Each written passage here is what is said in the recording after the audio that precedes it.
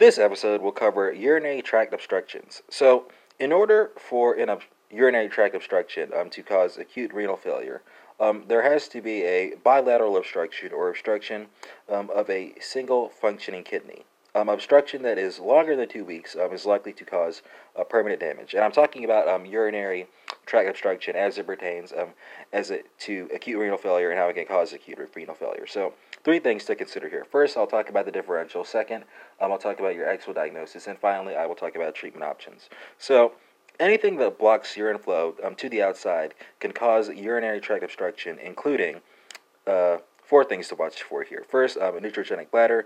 Second, malignancies, and here I'm talking about prostatic hypertrophy or malignancy, cervical cancer, bladder cancer, lymphoma, as well as pelvic lymphadenopathy.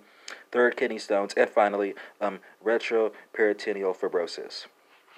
Should be considered in the differential. So that's your differential. What does your actual diagnosis look like? Well, the patient will present with oliguria or anuria. Labs will show type 4 renal tubular acidosis as well as elevated creatinine levels. Foley catheter placement will reveal large post-void residuals. Ultrasonography will reveal hydronephrophysis. And finally, low sodium levels early after obstruction and higher later in the course are going to be common. Low FeNA levels. I'm sorry when I say sodium. Your treatment. Two things to consider here. First, you want to relieve the obstruction, and second, volume depletion during post-obstructive diuresis can also help. And that concludes this short session on urinary tract obstruction as it itself causes acute renal failure.